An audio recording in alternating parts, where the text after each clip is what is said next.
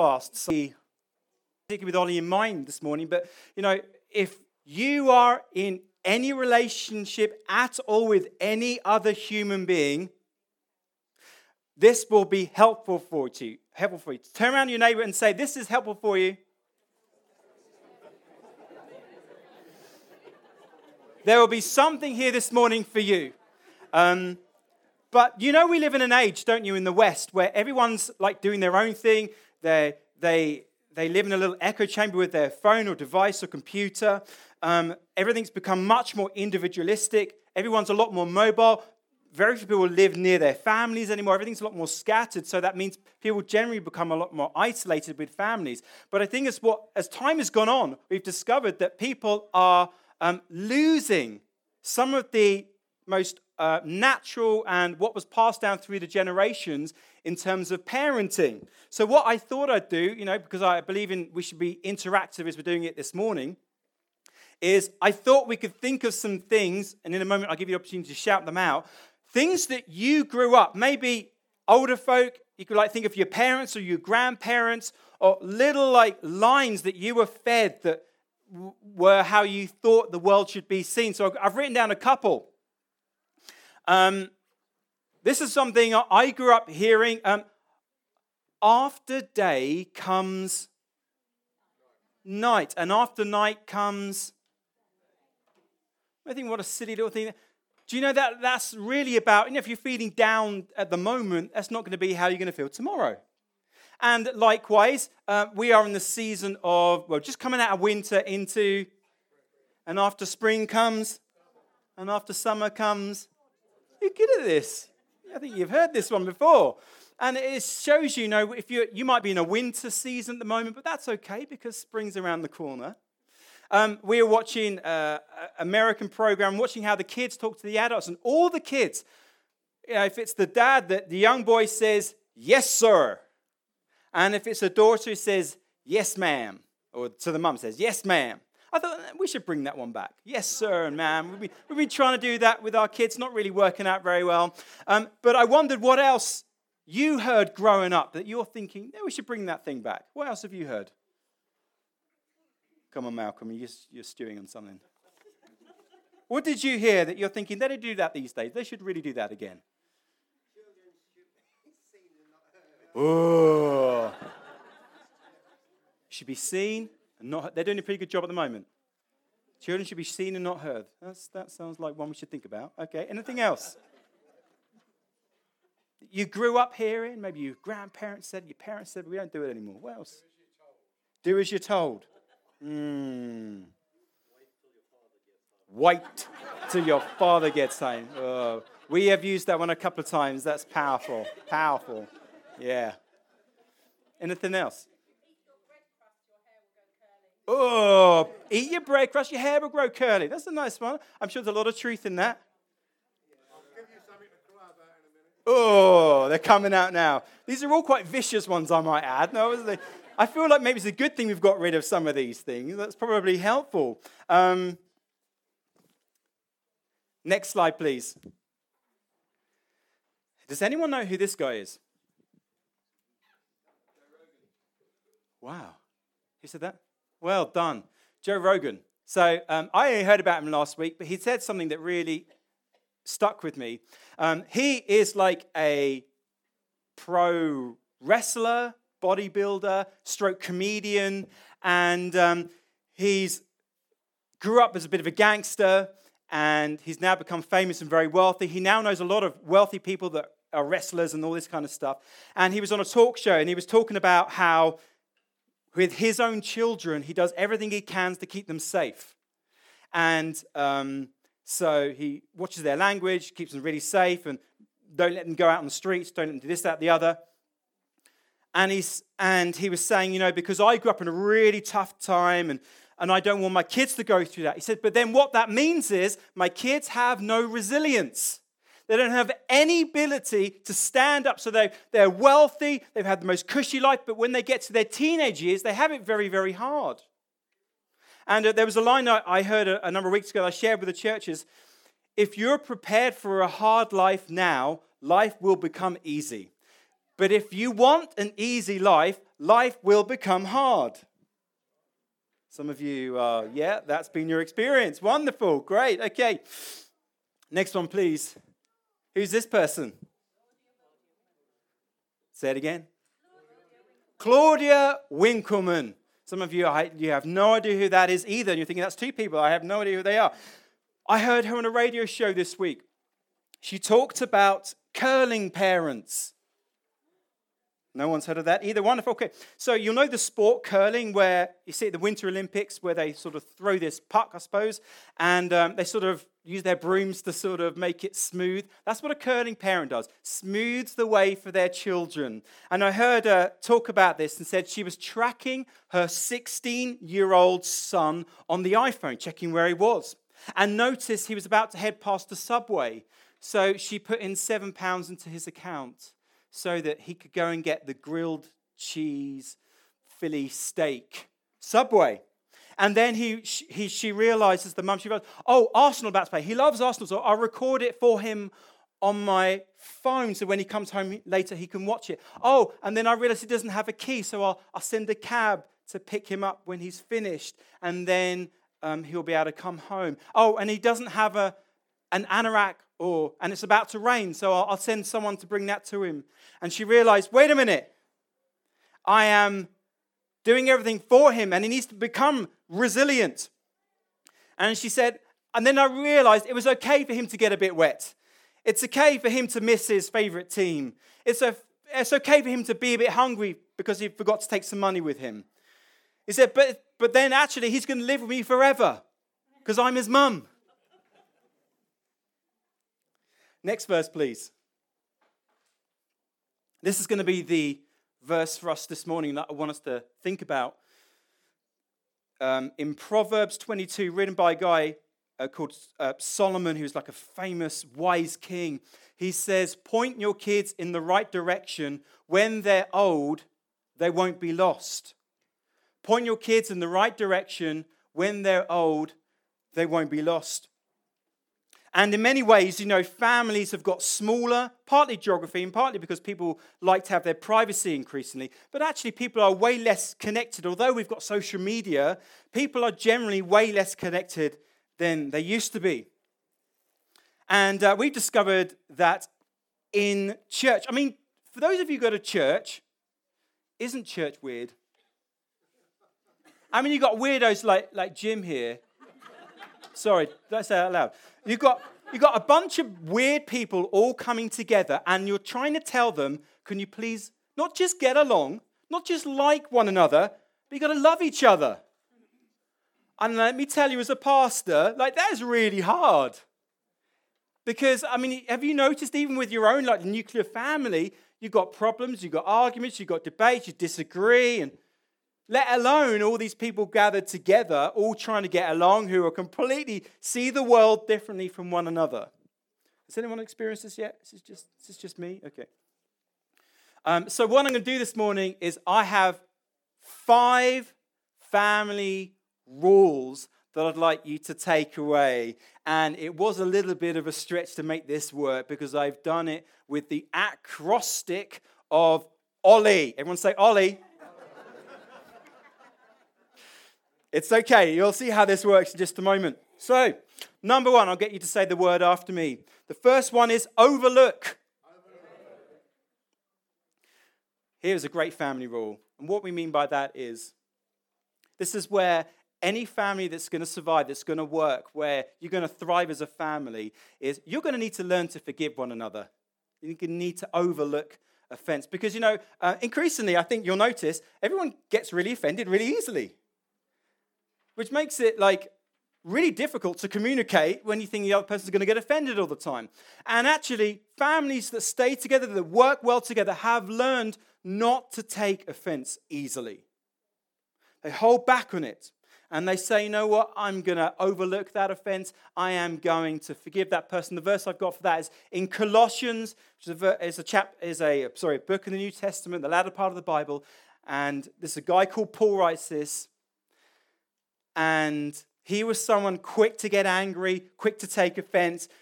And he met Jesus on the road to Damascus, and a complete life turnaround. And he writes this to a church, and he says, be even-tempered, content with second place, quick to forgive an offense.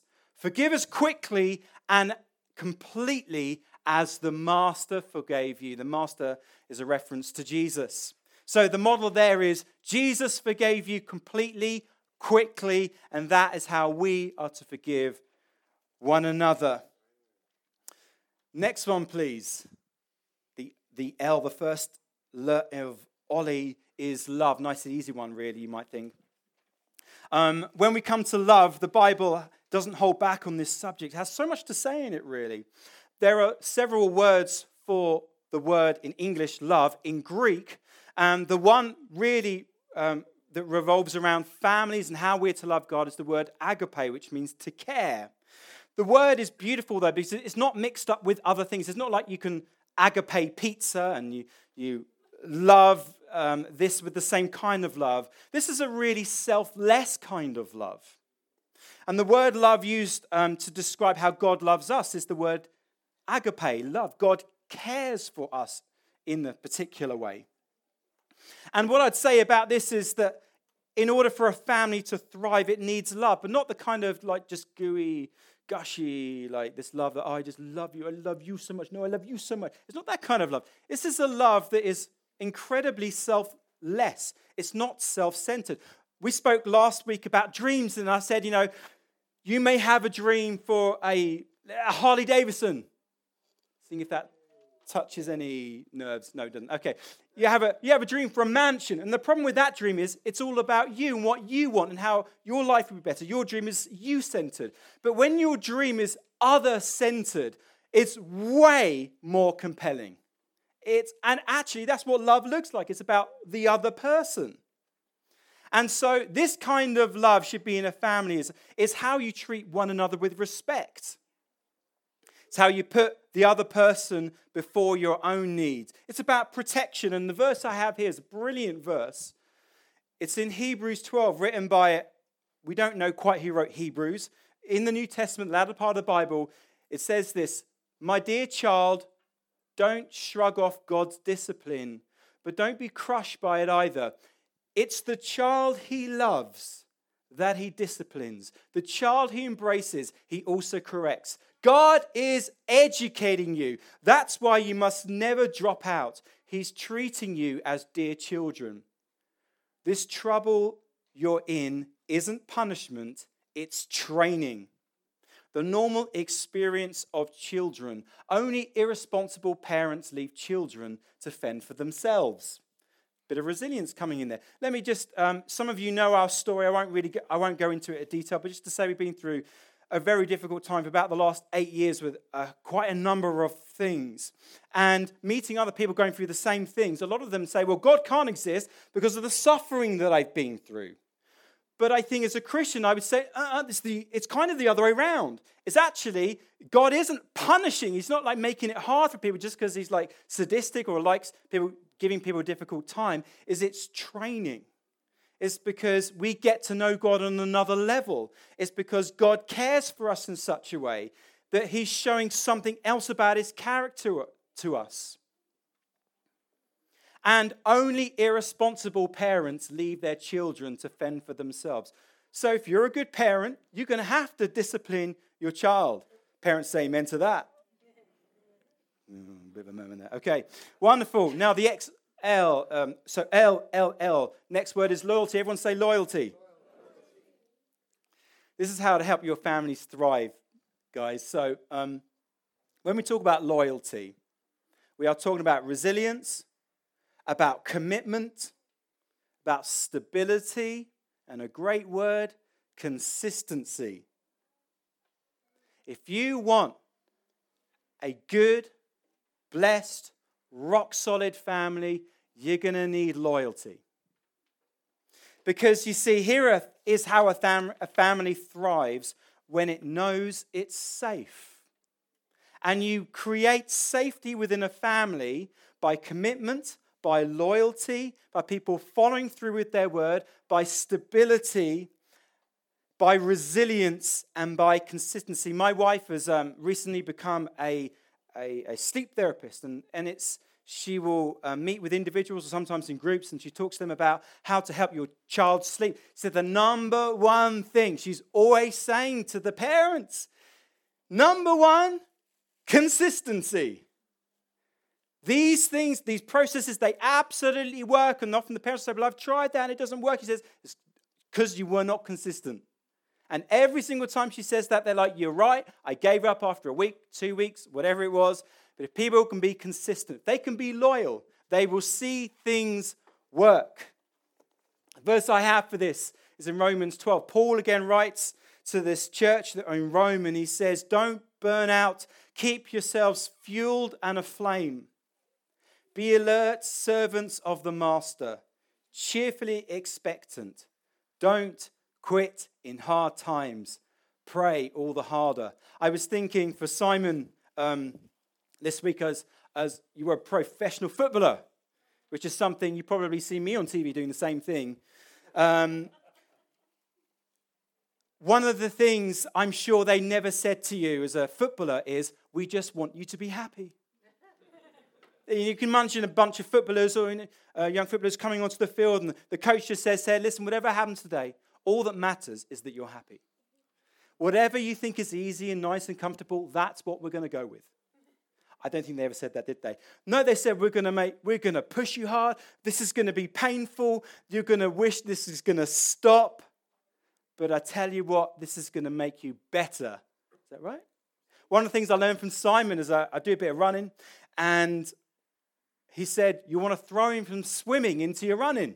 Swim as hard as you can for like half an hour. And I was like, oh man, you have no idea. I don't find swimming easy. I'm puffing away doing this. He says, it's going to make you better at running. So I did it because I was like, it's going to make me better at running. Not because I enjoy it. That's going to make me happy. But you see, don't quit in hard times. Because I tell you what, that is when people quit. When it's hard. Don't quit in hard times. Pray all the harder. So loyalty. Now we're getting to an interesting letter I. What have I put for I? Here's the word is indulge. Everyone say indulge. That literally means to enjoy pleasure. If you're going to have a thriving family, this could work, couldn't it, for businesses, for churches, for families, for relationships. There must be fun and laughter. There must be fun and laughter and joy. Because a family that are having fun and laughter and enjoying each other's company are going to want to stay together. The verse I have for this is again from Guy Solomon, who writes this, and he says in Proverbs, he says, a cheerful heart brings a smile to your face, and a sad heart makes it hard to get through the day. That's so true, isn't it? Cheerful heart brings a smile to your face, and a sad heart makes it hard to get through the day. He also writes, Solomon writes Ecclesiastes, and he writes it as an old man full of regrets. And what he says is an old king. He says, so I'm all for just going ahead and having a good time, the best possible. The only earthly good men and women can look forward to is to eat and drink well and have a good time. Compensation for the struggle for survival these few years God gives us on earth. So please don't make a mistake here. What Solomon is saying is, please take pleasure in today. In one sense, it's all we have is today. Are there any kids among us that are still listening? I just wondered, who does something fun in your family? What fun things do you do in your families?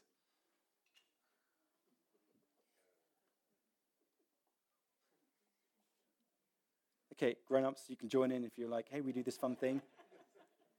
Who does something fun? No one? Oh, yes. What do you do that's fun? You dance. You should see my dancing. Yes, wonderful. Anyone else? Anyone do something fun? Say that again? Traveling. That is a lot of fun. Taking the mickey out of each other. That fun? Yeah. Visit theme parks, my kind of lady. Visit theme parks. Love visiting theme parks. Kids love theme parks. Anyone else? Tickle fights. That is not fun. Let me just tell you, as a ticklish person, that is not fun. Someone else. I'm just wanting you to hear some ideas, by the way. That's what I'm doing. Play? Say it again. Play. Absolutely. You've got to play. Yeah, sorry, someone else? Eating. Eating is a lot of fun. Cheesecake, especially fun. So it's fun and laughter. That was the eye on Ollie. And the last one is encouragement. I did well there, didn't I? Not making myself look good, but I just say Ollie's not the easiest word to try to think of 5 things. Encouragement. And the verse, again, Paul writes in Colossians, he says, parents, don't come down too hard on your children or you'll crush them. The reason I put that in is because I think one thing you do as parents is you discipline your kids and you try to find the right line. But actually, the beauty of family is you can find out what you're good at. Imagine for a moment there was 1,000 people in this room and I start playing the piano like this. There's 1,000 people in this room. You paid good money to be here. You're all likely going to say, get that idiot off the stage. That is a moron. What is he doing behind the piano? He should not be there. If I was your 1-year-old son, be a bit weird, I know. If I was your 1-year-old son and I played that, you'd be saying, oh, that's amazing. Well done. He just played the piano. I'm going to put that on Facebook. You'll put it on Facebook and you'll get like 1 million likes for that. What's the difference? The difference is relationship, isn't it? The difference is in a large crowd, anonymous crowd, people are hugely critical. But when they know you closely in relationship, you tend to find people are very encouraging because it's safe, because that is the place we get to find what we're good at. People encourage us and they urge you on, say, keep going. Won't be long before you're playing chopsticks or something. And, you know, in families, it's great because one thing I've never experienced, I've never felt jealous of my wife. I was saying yesterday to her, you know, if whatever she attains in life, I have never felt, I wish I had done the same. I wish that had been my accolade. I wish I'd got that applause because I love her. And when you love someone, you don't feel jealous. You want what's best for them. You know, their victory is your victory. Am I right? I'm about to end. In fact, let's pray. Let's pray. Father, we thank you that family was your idea, that actually before the foundation of the world, there was God the Father, God the Son, and God the Holy Spirit. There was a family. And you showed us what a good family looks like. And when Jesus was made flesh, and he came down to earth as a baby, and he grows up in a family, and then he detaches himself from his earthly family because he recognizes actually his Father is in heaven. And he does everything that he sees his Father doing. And then what Jesus does is he shines all the attention onto the Holy Spirit to say, it is better if I go in order that you will receive the Holy Spirit. And we begin to see this beautiful picture. See it at Jesus' baptism of the Father affirms the Son. This is my Son who I'm well pleased. And then we see the Holy Spirit descending like a dove on him to affirm again. And we see this beautiful family and we say, God, family was your idea. We sometimes think it's our idea or we've got to make up the rules or something, but actually you've given us the rules. He said, this is how a family thrives. I should know. I've been at it a long time. And Father, we thank you that as we read these verses, there is power in those verses. There is power in the name of Jesus. And I'm praying, Lord, for families. I know that there will be families here this morning that are struggling. There will be couples struggling in their marriages. There will be children feeling that their parents are too harsh or that they're not being disciplined enough. And Lord, we pray for your Spirit to come on us this morning.